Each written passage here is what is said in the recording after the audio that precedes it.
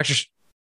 Dr. Schulz, welcome back to the conversation, talking about the fellowship of his sufferings, which is that we as the Lord's people are near Jesus, or Jesus is near us, particularly in the difficulties and the real suffering of this life.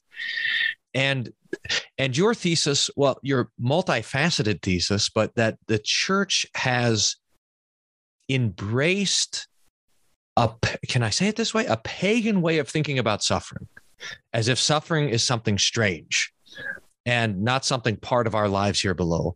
We've failed to address it in a helpful way. We've embraced the world's thinking regarding suffering, and that's led to all sorts of trouble, including the ethics of a death on demand, which is to say that to escape suffering, to end suffering, we end the sufferer. And you've written this, The Fellowship of His Sufferings, as an encouragement and, in fact, as a handbook for Christians to look and think of suffering in biblical terms and rightly according to the scriptures. Is that a good summary to catch us up so far? I mean, we've talked about a lot of things, but yes, that's because you're a very interesting interviewer with lots of things to ask. Thanks so much. Well, right, brother. So the first two chapters of The Fellowship of His Sufferings began by first addressing what is to think about a cultural shift. So I've referred to death on demand as a cultural insurgency, among other things. But in the second chapter, the one just before the chapter we're looking at today, I explained that the church has suffered severe mission drift since the time of the Reformation, in that we have not been teaching people how to suffer. So we haven't been teaching people how to suffer and die and participate, therefore, in Christ's resurrection. And the watchword, the title phrase for this little offering on that topic is from Philippians 3, where St. Paul, right after talking about forensic or announced universal justification, talks about how he counts everything loss so that he may participate, quote, in the fellowship of Christ's sufferings and thereby attain the resurrection. So I do blame our cultural insurgency all around us in secular culture, at least in part on our church failure as pastors, as church members, as universities and seminaries, to teach people how to suffer and die. Indictment, by the way, which is, I think, all the more poignant in these days when it seems that every item on the news and on the internet remains about trying to prevent death from a particular virus strain, or says absolutely nothing about suffering except that people should be allowed to die if they're suffering. It's amazing. I read this. You'll like this. I read this Luther quote that someone sent me, and he's talking about the enemy. He says, the enemies threaten us with death. And he says, if they really understood, in fact, Luther says, if they were as wise as they were foolish, they would threaten us with life. Yeah. but because the Christian is not, I mean, you know, what has Jesus done? He's suffered for us. And in that, he's shown us that we also can suffer and also die. And he's rescued us from the real danger, which is eternal death and the judgment of God's wrath on that sinners deserve. And so what is there to be afraid of?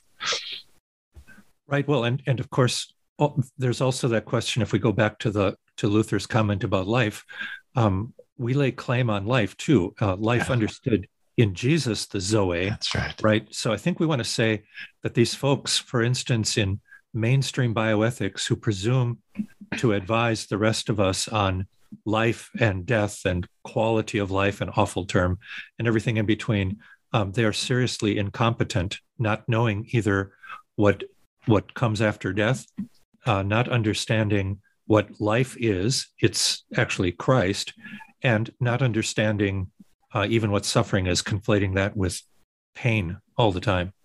That's amazing. Yeah, we got to pick apart all of those things. I want to dig into it to start with the story that's called The Pre-Persons. This is a 1974 short story by Philip Dix I never had heard of that before, but I was very intrigued by it. Could you tell the story and pull a few points out of it? And I'd love to also see if you saw similar things happening in that story with the recent argument on the Mississippi abortion law, the Supreme Court.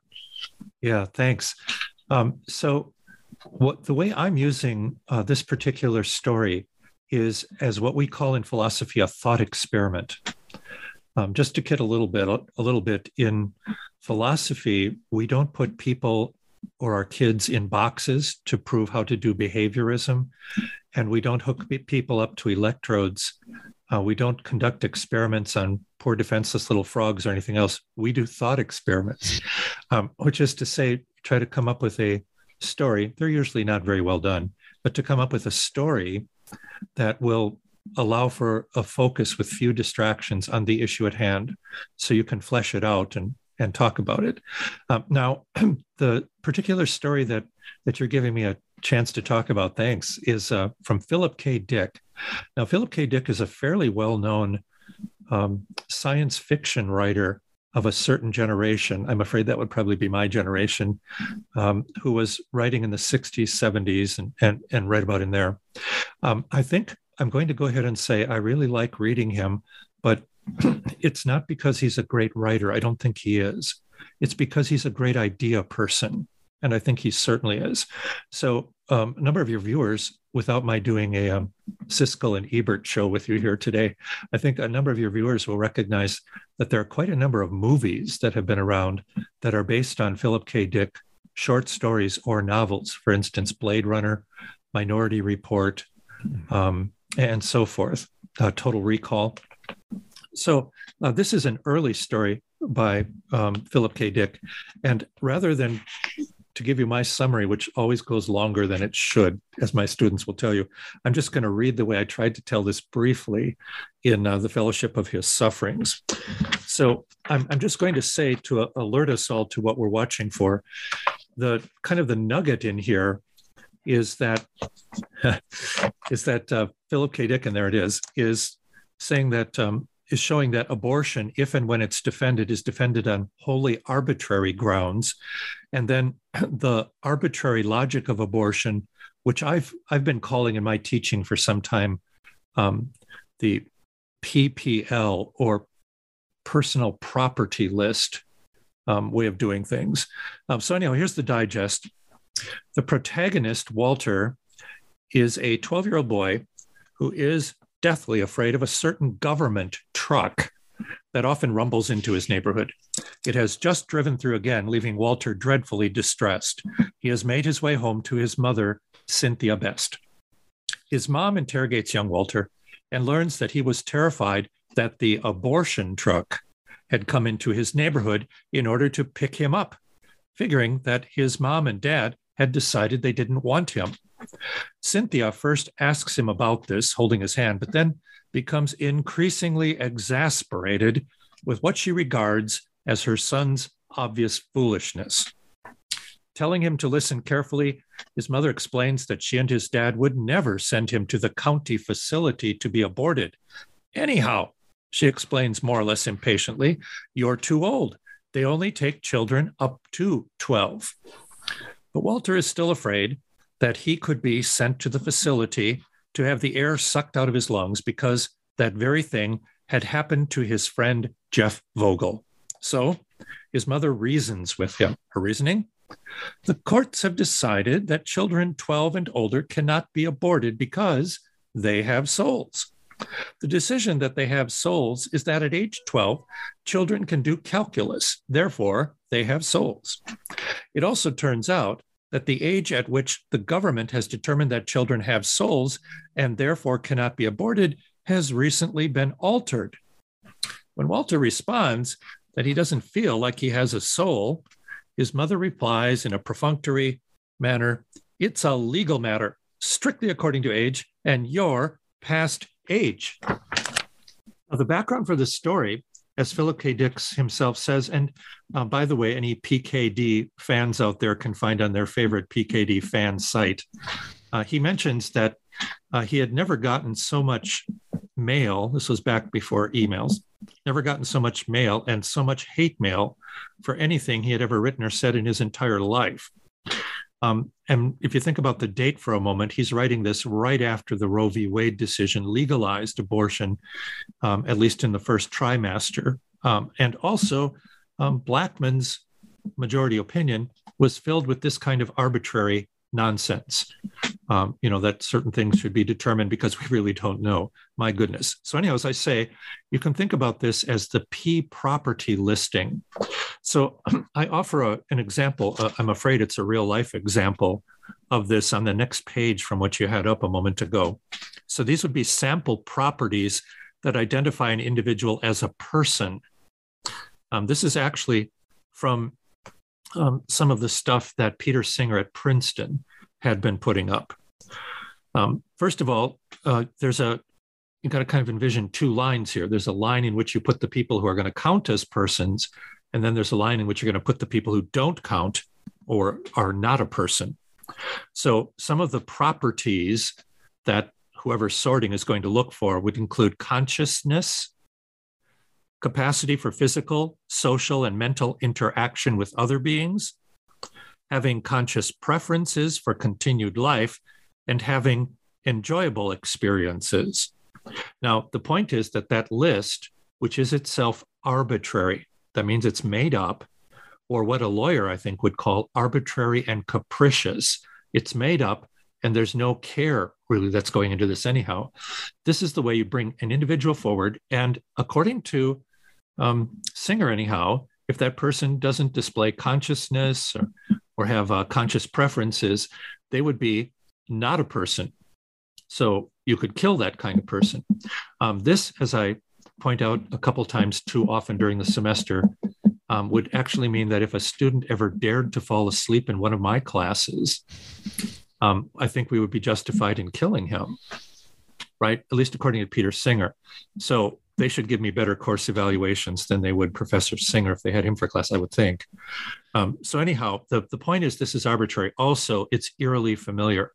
This is exactly the sort of things that the Nazis were doing in the death camps to our Jewish neighbors during the Holocaust. So the same method that was used in the Holocaust, this is called preference utilitarianism. An arbitrary list, arbitrarily applied to people who either do or do not right at that moment exhibit certain characteristics. This is what Philip K. Dick is bringing to light in that pretty much unforgettable story about the pre-persons. Did you listen to the Mississippi abortion case, that conversation at all, or pay attention? Can you see a reflection in the arguments that were being made against the Mississippi law?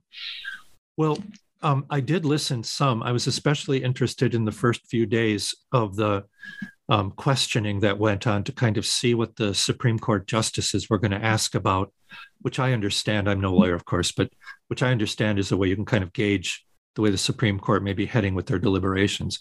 But I'm going to say with this, I didn't hear the whole thing, but I didn't hear any serious discussion even reaching this low mark. So what I noticed today in teaching bioethics these days is there actually is no scientific where to hide either on this. So even if you don't have a very full understanding of human life, and even if you're kind of taken in with this notion that a being can be judged on the basis of a quick snapshot rather than their entire existence, it remains the case that your listeners and viewers can just go online and put in when does human life begin and include the word embryology, and you'll likely run across a number of fine articles by embryologists. Those would be their scientific expertise is in unborn, right? Unborn kinds of beings, human beings included. They just say there never was any doubt. It's also rather telling, by the way, Brian, that in the bioethics commissions that reported to Congress here and there, and that various presidents had appointed, to the best of my knowledge, there has never been an embryologist included on those boards. So the very specialty, if you will, that would know beyond a shadow of a doubt that human beings in utero are, of course, human beings. Just wait till they're born and you can see that. And they could talk about the DNA and so forth to boot. They've known this all along. It's just been repressed. I want to, so we've talked before. I think the next step is something that we've covered before in these conversations. So I might just make a couple steps quickly, but maybe by way of highlighting or reminding us of a few things. But so this question of, we reach now an objection, which is, well, ethics ought to be done scientifically. And you take that objection straight on with both Hume and Wittgenstein, first with Hume and his is-ought conundrum, and then with Wittgenstein's Tractatus, which kind of lives. So we've talked about both before, but maybe by way of reminder, Hume has this idea that science, if done rightly, is talking about what is, and that is very different than what ought, like what ought to be done. So I can recognize what is, but that doesn't immediately tell me what ought to be done, because purpose is obscured and meaning is missing from scientific inquiry done rightly. Do I get that right? I think so. So David Hume is an 18th century Scottish Enlightenment philosopher. And I don't usually make my undergrads memorize birth and death dates of major Western thinkers, but his is an easy death date. He died in 1776. So we and your listeners can peg him pretty well. Now, the thing is that David Hume says this is pretty close to a direct quote.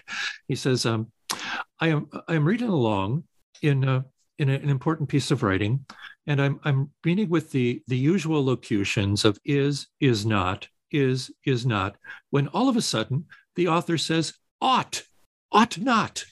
Whence this confusion? He asks. And David Hume, he is one live wire when he's writing, and I think he's to be appreciated for that. By the way, sometime we should talk about his deathbed writing about the importance of Scripture. But for today, when he says, there is what later lesser thinkers call an is-ought distinction. The way that's often taken is simply not intellectually honest or even attentive.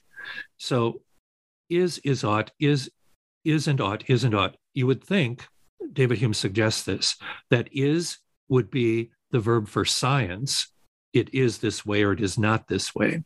Whereas ought would be something that belongs in ethics. So he's expecting that the writing he's listening to, reading, should be done in a scientific vein, is not. And you should not insert notions of ought into a 18th century scientific conversation. Now, that by itself is not trustworthy for this reason. It is a fact that the human being operates in terms of our thinking on the basis of ought. This is not an add-on. This is the way we do it. When we do math, unless you're doing it in Oregon right now, you know that you ought to come up with the correct answer to 2 + 2 = 4. You ought to have the correct answer. When you're figuring out pi to 27 digits or whatever, it needs to be a certain sequence of numbers after that. And it ought to be accurate. If you're doing a triangle, it cannot have 4 sides. It ought to have 3 sides. Now, we approach things this way all the time, right? Sometimes we use the word should. It's the same thing. Should I step on the gas and get through this light real fast? Or should I put on the brakes and show better judgment? Right? We do that all the time. So it is the case that thought always expresses an ought character to it. To get rid of that is simply not being scientifically observant about thinking and rationality. So as I say, lesser thinkers after David Hume make a big fuss over this, but I don't know that Hume should be blamed for that. And anyhow, however you take it, it is the case that we think in terms of what we ought and ought not to do. So there. This kind of is built on by Wittgenstein, but I want to skip down ahead a little bit. And so I'll pull up Wittgenstein here. That he talks about how science cannot, there's an indifference in science. Maybe you can help me find it too. In other words, that there is, when it comes to a scientific statement, the idea that one thing is more important than the other is not answerable, or you can't. Everything that is according to science as it must be, because it is what it is, and therefore it cannot be better or worse than anything else. There is. Do you know what I'm remembering from this? Well, I think I do. There are, of course, a couple extremely popular references online that you and I could offer for folks interested in pursuing this, right? So, for instance, folks could go over to www.whatdoesthismean.org and look at our very popular series on master metaphors for philosophy, there you can find a way too enjoyable discussion that you and I had about Wittgenstein. And then we've done some stuff with this when you were good enough to talk with me about the limitations of science here on some of your YouTube stuff. So how about if I just put it this way? Feel free to put up what you had there for Wittgenstein or not. I did. I'll pull it back up because I think I found the specific one that and I'm not going in good order here, but this one here, 6.42, where Wittgenstein says it is impossible for there to be scientific propositions of ethics. Scientific propositions can express nothing that is higher.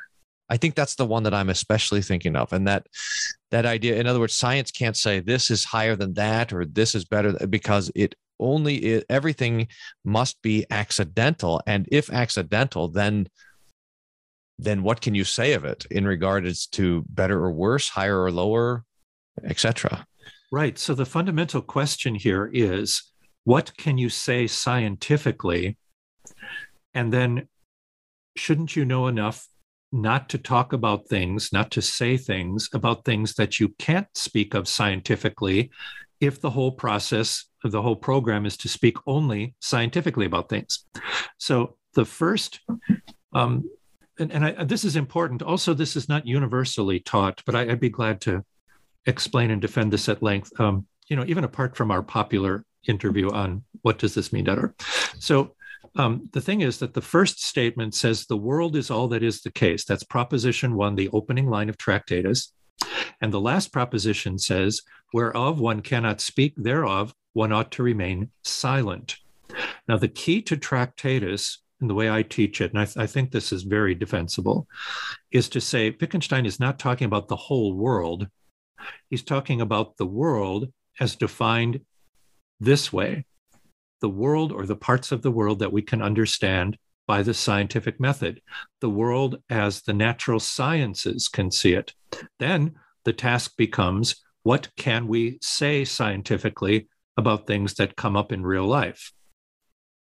And the related question is, are there things that show up in life that you can't say anything about scientifically, but you're still going to have to find a way to talk about? And that's where this, I think, powerful section that you had up a second ago from the Proposition 6 stuff, that's what makes this an especially interesting section of this powerful little book. And that is, Wittgenstein says, remember, what you can't speak about scientifically, you should shut up about scientifically. But he keeps on reporting that there are nevertheless features of reality that keep showing up in life, such as God, the human soul, aesthetics, the beautiful, and ethics. He says then, I included some bracketed references to science to keep people in context for these short bursts. But he says then that you can't you can't do scientific propositions of ethics, or in other words, you can't speak ethics scientifically, because scientific propositions, and this thing's all about statements or propositions, scientific propositions are restricted to the natural world. And ethics, of course, involves something transcendental, which is to say above and beyond what's generally classified as the natural world. Is that what he means by mystical? He uses that word mystical in there. That's right. So I think, by the way, we don't want to overdo that word mystical.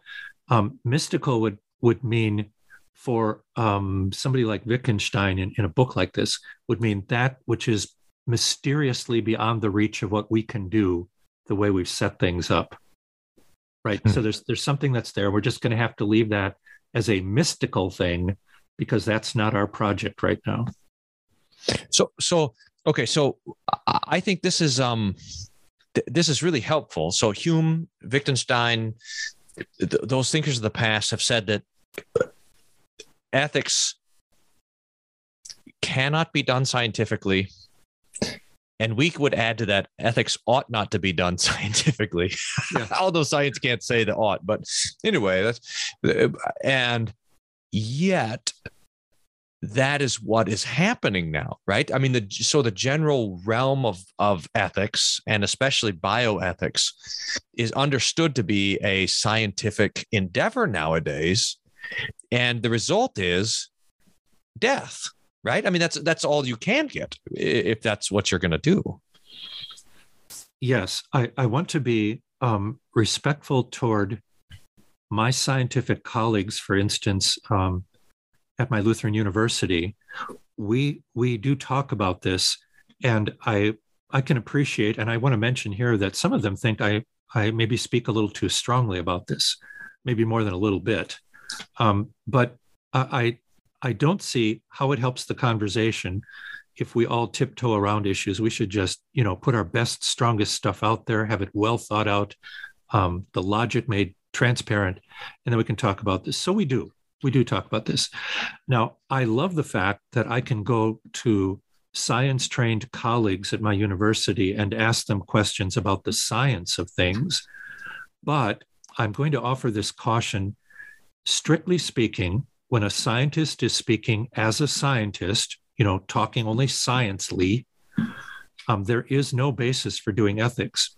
And it's certainly not my colleagues who transgress this for the most part.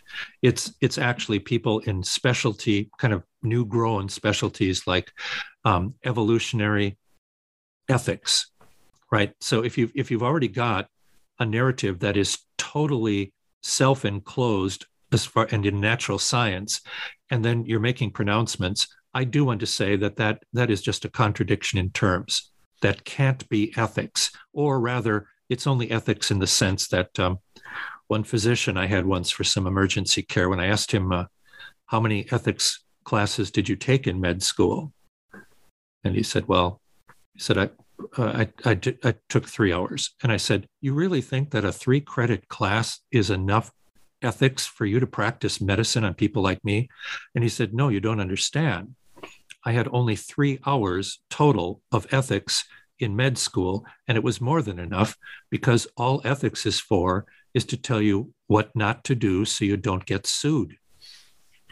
Now, we're talking about serious stuff here. So ethics has to do with what we ought to do to help, to take care of, to protect and preserve one another. It's an ought discipline, you see? It's a normative discipline. How should we live together as human beings? And then, by the way, we're heading right back there to, I know, one of your central pastoral concerns about theological or philosophical anthropology.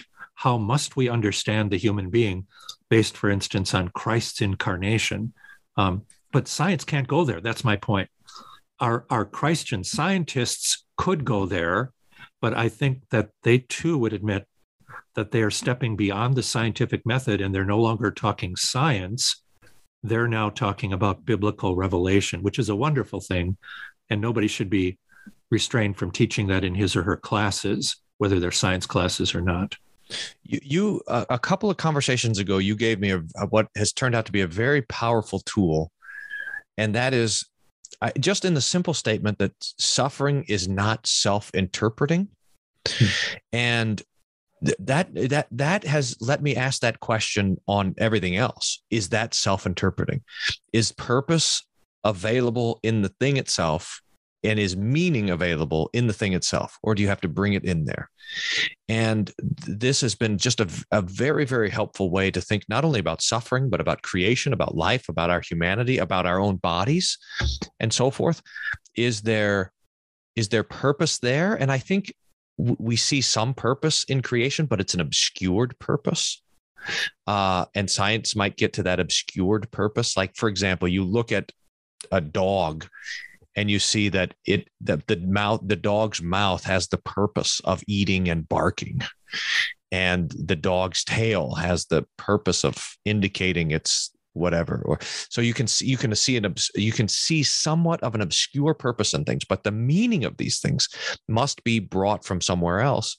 And so if you have that scientific assumption, the naturalistic scientism that says that science can save us, it imports that purpose in everything. And so what's the purpose of medicine? Is to alleviate pain, extend painless life, or something like this. But it doesn't bring that purpose itself. So I'm thinking specifically like about the technological imperative that says that if you can do it, you should do it. This is kind of an imported meaning and purpose into science and to scientific development that it's not there. It's imported from the outside. I don't know if there's a question in there, but so I'll take it to a question, and because you then will give the example, which I thought was very helpful, of the article that says, when does a doctor help in the patient's life? Yes. And you identify that as begging the question. I'll maybe pull up. I was really stunned by maybe you want to set up the background, and then your response to this.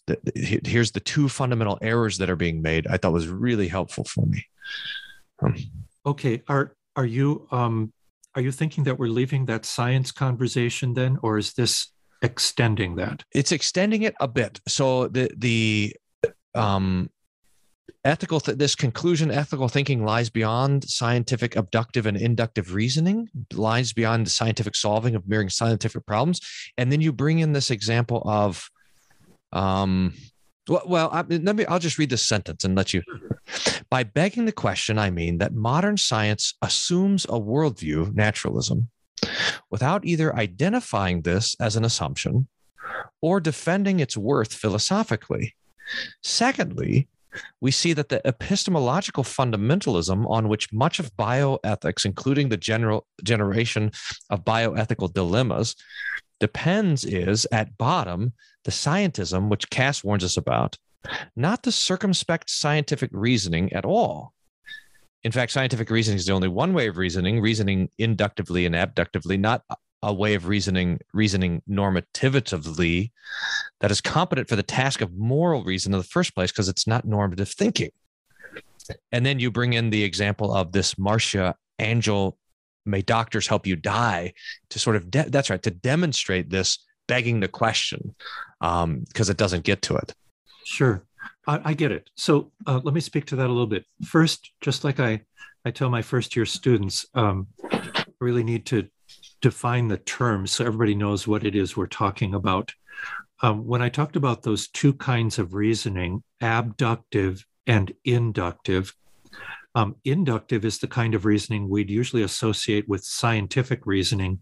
In fact, I think a lot of us learned that is scientific reasoning, growing up through grade school and so forth. I'd point out that inductive reasoning is reasoning to a high degree of probability. Okay, so that's the best way to understand it. Abductive reasoning is hardly ever mentioned, and more's the pity. So abductive reasoning refers to the generation of hypotheses or worldviews. Now, can we just keep those both kind of in view like you're doing there? Thanks. Sure. So the inductive reasoning, let's just say that that is scientific reasoning, or scientific reasoning is inductive. Let me just point out the obvious. In science, no matter how big a pile of data you collect, your pile of data will not spontaneously break out in an hypothesis, right? So there's no spontaneous combustion that gives you a hypothesis from looking at a huge or a well-selected pile of data. Data do not do that sort of thing. What actually happens first is that you come at your data. In fact, you select or maybe generate the data in the service of what you believe to be the case. Now, what I'm saying here is that though we're used to this phrase from the early medieval writers, credo ut intelligam, I believe, for the purpose of going on to understand, that pattern is not true only of the things we believe religiously, it's also true of scientific reasoning. So scientific reasoning begins with a belief. You know, the world is spherical or something, and then it piles up relevant data to test that out inductively.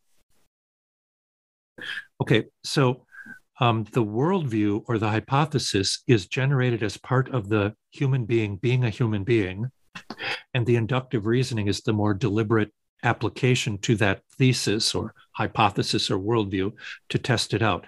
By the way, we actually do that religiously also, don't we? Taste and see that the Lord is good. So we start off with the given that God is good because Scripture says so, and then God, you know, in verses like that, really invites us to test that out. Okay, so that's one thing here. I also wanted to mention that when I refer to bioethical dilemmas, I realize I'm getting a little quick or dense with my writing in there. Bioethical dilemmas are mostly not generated by actual life situations, but they're generated by the predominance of bioethics and the dilemmas that presents for us in real life.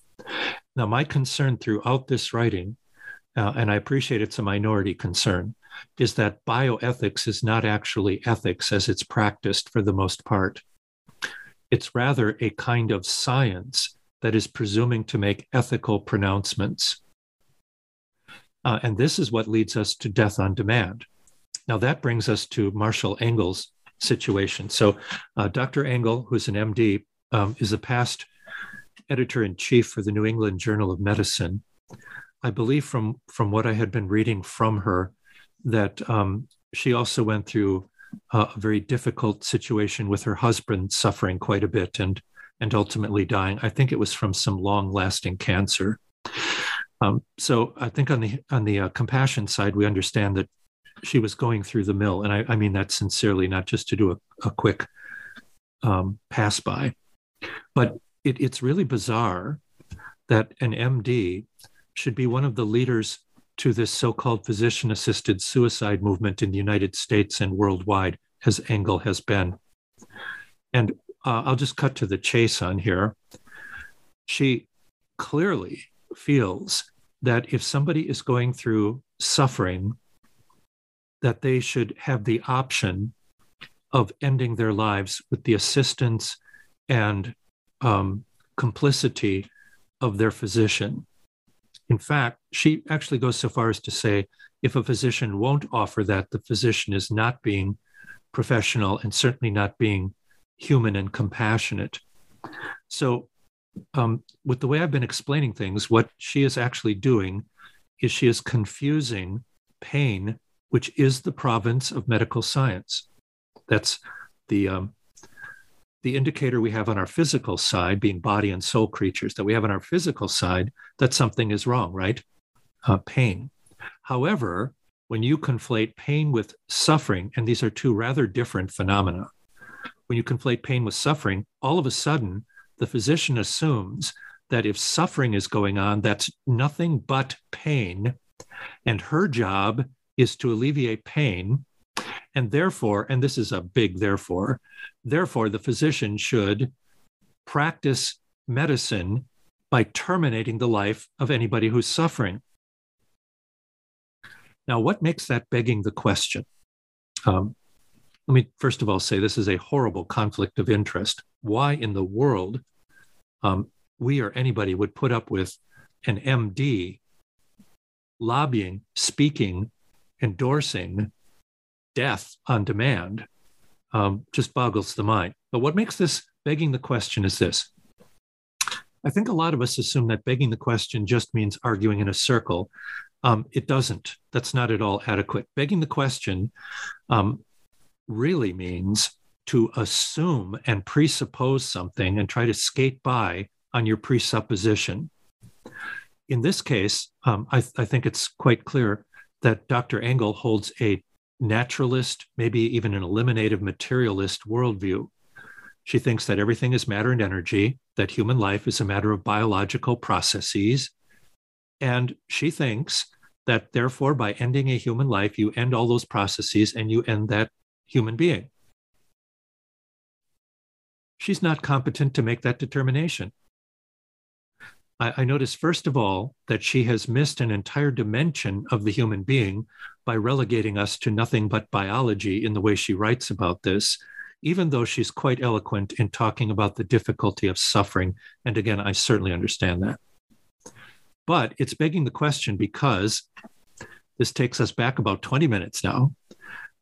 As a science-minded person, she is making proclamations on things that you cannot speak about scientifically. And one of those is ethics. The other of those is the human being. We value doctors and medical people for the way they can address pain. That is their job. That is their vocation. But they are not competent to determine whether the person ceases at biological death. And it is way beyond the pale that people who can't tell the difference between pain and suffering and who reduce the human being to nothing but biology should presume to terminate human beings. That's begging the question. And this is a whopper of an example of it, but it happens all the time.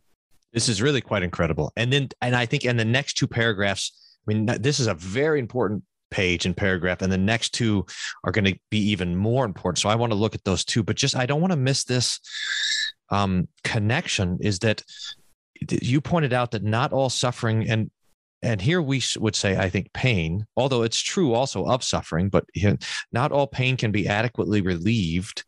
That's Engel, by the way, saying that. Yep. And therefore that you snuff out in this little quote, a motive, because medical science cannot alleviate this certain pain. And so it comes to the end of its helpfulness.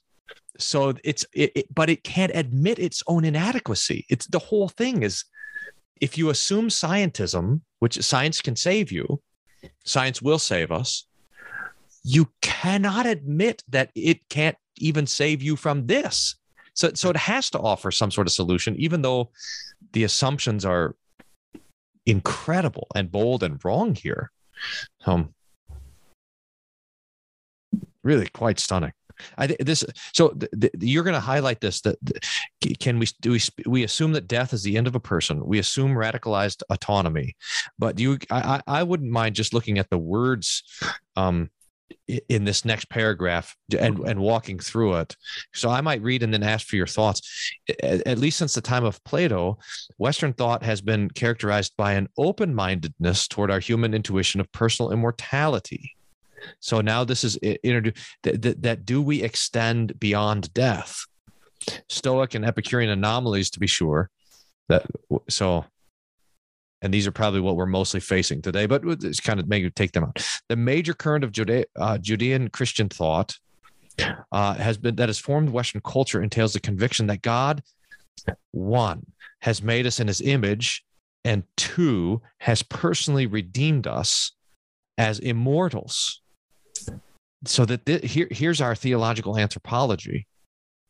And this is completely different than what we are, an accident resulting from from evolution, that God doesn't even exist, much less is a person, that salvation is not accomplished by God, but accomplished through science, and that we are mortal and death ends us. So at every point, the assumptions of bioethics are challenged by this confession.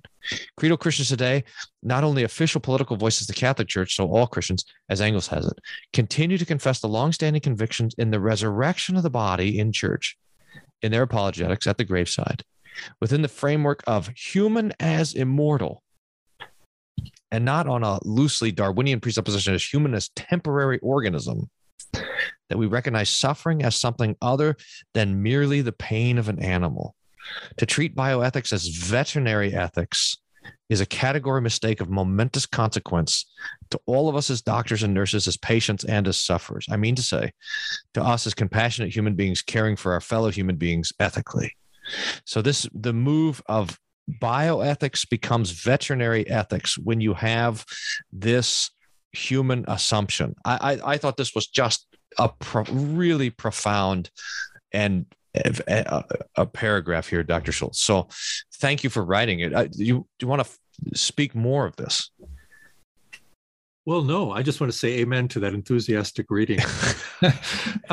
Well, sure. So this has been a theme for our conversations together, as it's been a theme for us over the years, praying and talking and working at being faithful pastors to people, right? So I do want to emphasize that even though I didn't feel I could jam in any more words into this paragraph, the personal immortality is not a Platonic wish, and it doesn't apply just to the soul, but this is the resurrection of the body, of which Christ gave us empirical evidence in his own resurrection from the dead that first Easter. By the way, that was why I tucked in the Stoic and Epicurean reference. Apologize for my typos showing up all over the place here. But the Stoic and Epicureans, which Paul addressed in Acts 17, were steadfast in their denial to their students and followers of even thinking about the possibility of death, of life after death, because their systems could not bear even the possibility that the human being would continue. However, before them, you've got Socrates, drank the hemlock in 399 BC. Socrates talking matter-of-factly about a good soul cannot be harmed either in life or in death, and talking about the possibilities of continuing existence. I think you could make a point, since Hippocrates was roughly a contemporary of Socrates, and then think about the Hippocratic Oath for physicians throughout most of the history of the West, that it's simply assumed that you can't do anything to harm people, also in view of the fact that they may well continue forever. So that's there in Western culture. But even if a person wouldn't believe that, and I really think you should if you're reading any of the Greek philosophy at all, but even if you don't like that and won't listen to it, it remains the case that after the fullness of time, as soon as thinkers in the West get a hold of this biblical stuff about eternity and immortality in Christ, and demonstrated in the resurrection of the body, this has been a mainstay of Western thought. It shows up in Shakespeare, for goodness sakes, right? With Hamlet's famous speech. So the normal position is to be concerned because of a suspicion or expectation that the human being continues after death.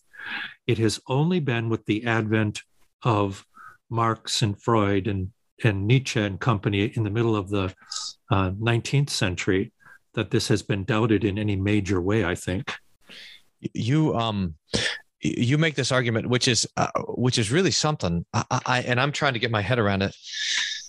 That because so the objection will come up here. Okay, your anthropology of the assumption of human immortality, yes, is not valid for bioethics because we're doing things scientifically, and that can't be scientifically demonstrated. And your argument against that is going to be, on the one hand, because you're doing things scientifically, you are not able to speak ethically. So that's your first mistake there. But on the other hand, the incarnation of Jesus actually changes the conversation, so that now this Christian anthropology can be discussed in a broader way. It has universal implications. And for this, it's the mapping of the ocean analogy, which I think also comes from Wittgenstein. It does. Yeah. Take us into that argument. That second, maybe that's so. The first argument, I think we've got that. So the second argument, how the incarnation actually changes our ethical reflection.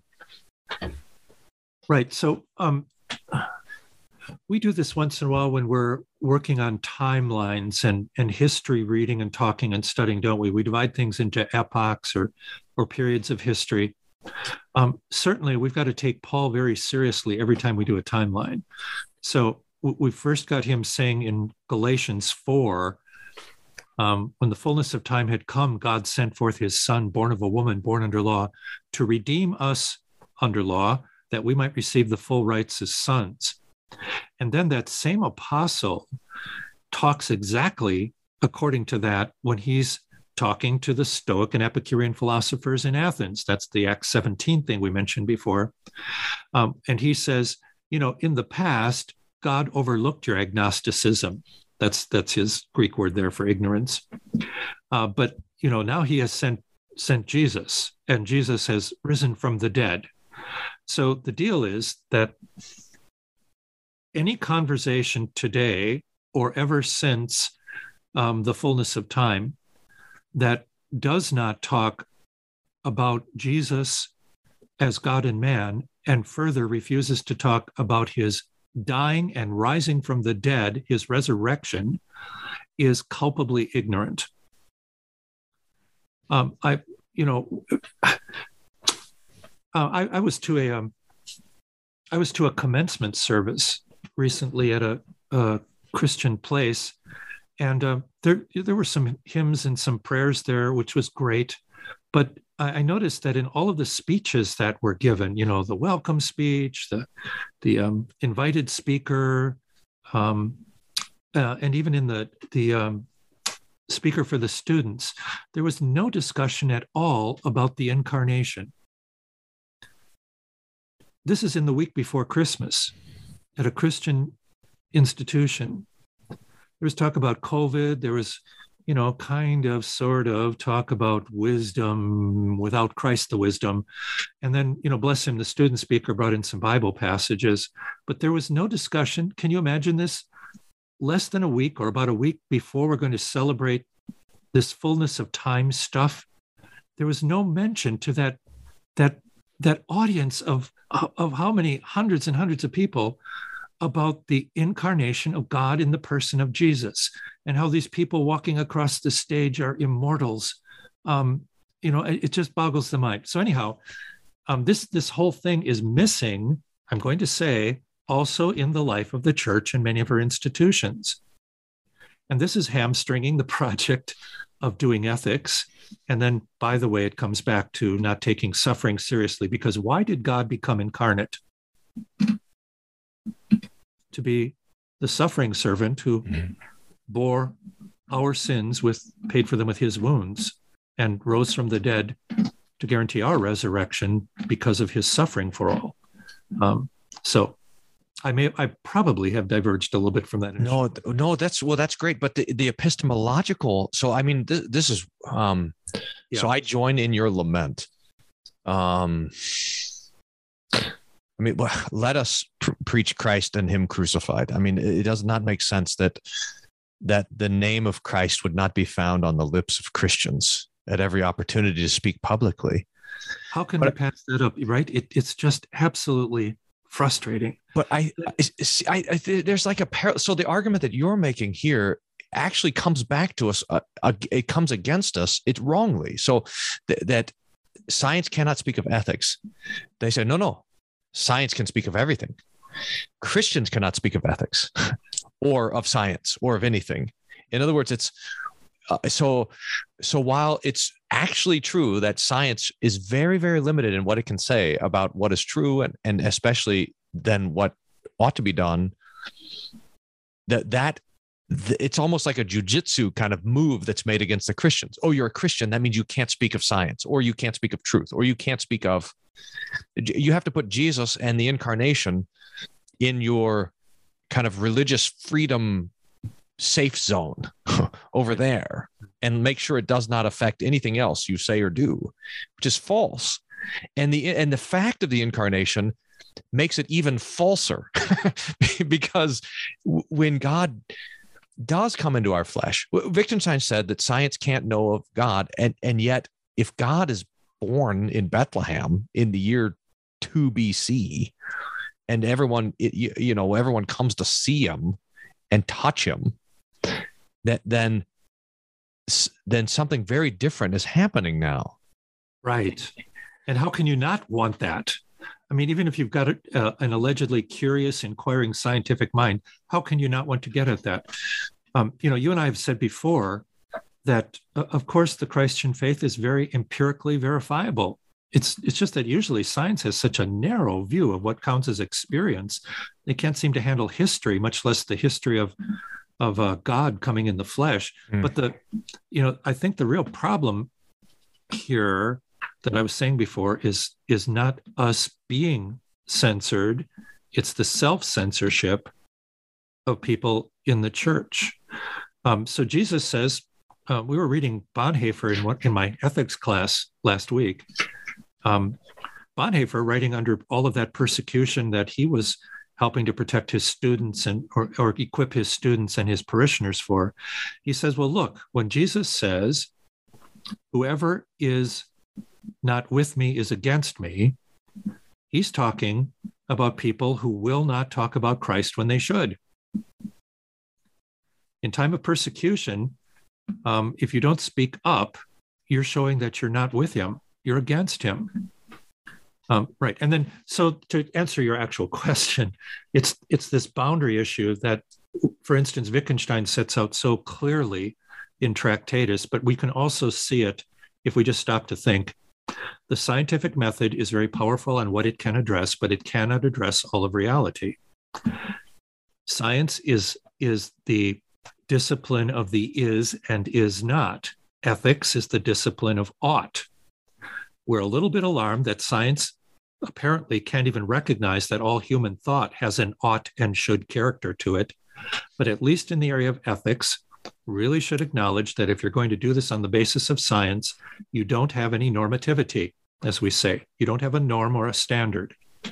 Now, bring this all together, given that Jesus, this Lord, who is God incarnate, who suffered, died, rose from the dead, right, and did everything that he did, the fact that he tells us to go and make disciples and to teach them to obey everything we've commanded you means that we have to share Christ as the norm with everybody, because he prefaced that whole business by saying, all normativity has been given to me in heaven and on earth. That's what authority means. You quote Dr. Marquardt here, and I know you wanted to mention him. We were talking. This is a favorite of yours. He wrote. He's a professor of mine too. Now waiting for us to meet in glory. But he wrote an explanation of the Simonex problem, which was a debate in the Lutheran Church Missouri Synod back in the 60s and 70s about Scripture and the divine inspiration of the Scripture and the truthfulness of the Scriptures. And he writes, science has neither use nor room for privileged authorities or sacrosanct texts. It recognizes only observations, experiments, logical inferences based on them, and reluctantly, whatever axioms or assumptions are necessary to sustain these operations. Now, he's, I think, speaking, well, not negatively of science. He's not insulting science here, but he's just saying, hey, science has its place. And if it goes beyond its vocation, then bad things are going to result from that. Or another way to put that, I think, is to say, well, if you want to understand what science is, what it can and can't do, look at the scientific method. In exercising the scientific method, there is positively no room for privileged authorities. the best science teachers that we've had along the way, right, have said, well, these laws and so forth are subject to further revisions as we learn more or find out what we mistook and that sort of thing. Or they have no room either for sacrosanct texts. So why not just fess up to that? And, if that's the case, then number one, as Marquardt was saying, with all that wisdom that God gave him at such a difficult time, then what was going on in our church body at that time was the effort to impose scientific methodology against Scripture by interpreting Scripture scientifically, which is, as we know, that's the magisterial use of reason, or it's making reason the teacher of the Holy Ghost, putting science over God's own words. Now, I say, I think this is not that discussion, I suppose, but I think that every day in our church body may be Seminex. I think every day, we're working at this, and it certainly is a Seminex time for the culture around us. So, why in God's name is anybody making life and death determinations?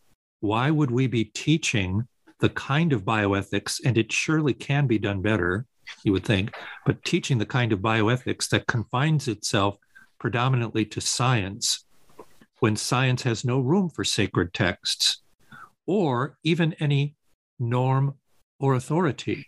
May I just say, too, on my philosopher's side, that elimination of normativity automatically, if you say there's no standard, we're just doing the best we can to get by. If you say there's no standard at all, you are not doing Western ethics. So kindly just step away from the table. What you suggest, and Dr. Schultz, I'm just looking at time here, and I'm just trying to manage the rest of this conversation. I don't want to miss anything that you that you don't want to miss. I think that this maybe important thing is you suggest that one of the responses that we can have ethically is to bring in the ethics of duty rather than the ethics of utility. So yes. you contrast utilitarianism with deontological ethics. Yeah. Could you maybe, in summary, kind of contrast that, and that brings Kant into the conversation too? Okay. Is it okay to treat this as a tease for another possible? Yeah, of course. Yeah. So, Immanuel Kant, just to remind everybody, is a major modern philosopher in the West. So he died right around 1800 in 1804. And I think I'm doing okay to say that he is the poster professor for the European Enlightenment. So the Enlightenment project is to do things without Christ and his word, on the assumption that that will make European or world cultures better. Immanuel Kant is somebody who certainly knew what he was doing, because he was actually raised as a Lutheran pietist. His biographers can nail down the exact edition of Luther's catechism that he used in confirmation class. So when he does or tries to do ethics apart from Christ and his word, I take it that Kant knows exactly what he's up to. So in his categorical imperative, and maybe this is the start of the tease, we see how he carries this out. Now, it does look like a breath of fresh air today in the 21st century, because he has a lot of the biblical and Christ momentum sort of still there, even while he's getting rid of the means of Scripture for carrying on that conversation for other people learning what he learned growing up. So his way of doing philosophy is called deontology, or duty-driven ethics. And then what I think is very worthwhile is to catch the fact that this is something of the opposite, or an antidote to the main ethics that's used in bioethics and truth be told, in most hospital decisions, and I think maybe in all political discussions whenever we get anywhere near ethics today, and that's utilitarianism. Now, that ethic demands, I think, a little bit more explanation because it's both familiar and it's an entirely different rejection of Western thought, as a matter of fact, that traces back not to Immanuel Kant in his century, the 18th century, but traces back to the 19th century and to Great Britain with Bentham and Mill. You suggest, and I think this would be good. In fact, maybe this would be a good place to sort of to take a group of thought, because Kant is as you said, is a breath of fresh air compared to the utilitarians. But there's even a breath of fresher air that's going to come from Kierkegaard, who's going to say, look, Kant, this experiment of trying to have the right conclusions without having the right source is foolish, and you get better if you just let Jesus stand as the Son of God. And this probably takes us back to the assertion that you made at the very beginning, is all of this has to do with person. In fact, this understanding of the importance of person goes back to the church's reflection on the doctrine of the Trinity. And how can it be that God is Father of the Son, and that the Son is God and is also the Son of the Father, and that God, there is only one God in conversation with Himself, Father, Son, and Holy Spirit, in this eternal self-giving and love and all this sort of stuff, which then informs who we are. Can we? So we should probably, that should probably be the next thing we talk about. So let's set that for that, and then maybe make just a couple of conclusions from what we've talked about so far. So science is incapable of making ethical conclusions just by the nature of science.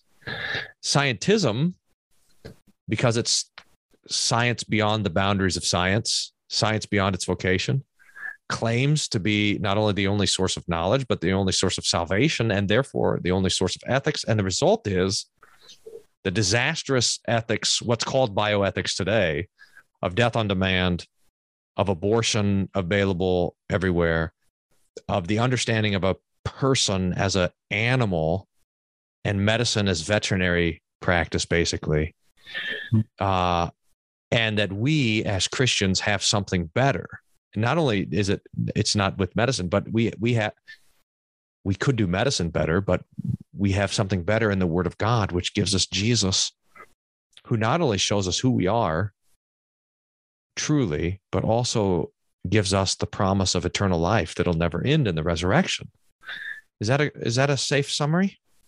I think it's quite marvelous. I would also add that it's not a matter of introducing Christ, who He is, and His words from Genesis to Revelation for all people, but it's a matter of recovering that conversation, because Western culture was formed in large part by its interaction with Holy Scripture. It is not this notion of pastoral care or Christian care for those who suffer that is new. It is death on demand that's new. And at the same time, alas, at the same time that Western culture has lost the life, that is, lost Jesus, the life in the way we live and kill each other today, the church, I think, has been failing in her responsibilities here too. Or to bring it to a fine point, I think, pastors like you and me and folks such as your Christian listeners who are supporting and praying and encouraging you with all of your important work here, and folks at my university, throughout our church body, Christians around the world, we have not been doing our duty to Lord or to the people around us in these issues either. So these are desperate times. Someone told me the other day they saw a bumper sticker and it said, "I hate people." But let us contrast that with the good news of Christmas, where Jesus, looking down on us in our corruption and in our sin and in our guilt and in our animosity and in our rebellion, He says, I love you. And he proves it by being conceived by the Holy Spirit and born of the Virgin Mary and nailed to the cross for our eternal life. So that this news of the incarnation and the light that comes into the darkness and that cannot be overcome by the darkness, that's what we celebrate at Christmas. So God be praised for that. Dr. Schultz, thank you so much. This is always wonderful. This is really fantastic. Thank you so much. And thanks for all those who are listening and watching. And you can post up questions below. We'll come back to those at some point in the future, Lord willing, as well. And thoughts below also. Thank you so much for joining me for this conversation. Christmas blessings to all of you. God be praised.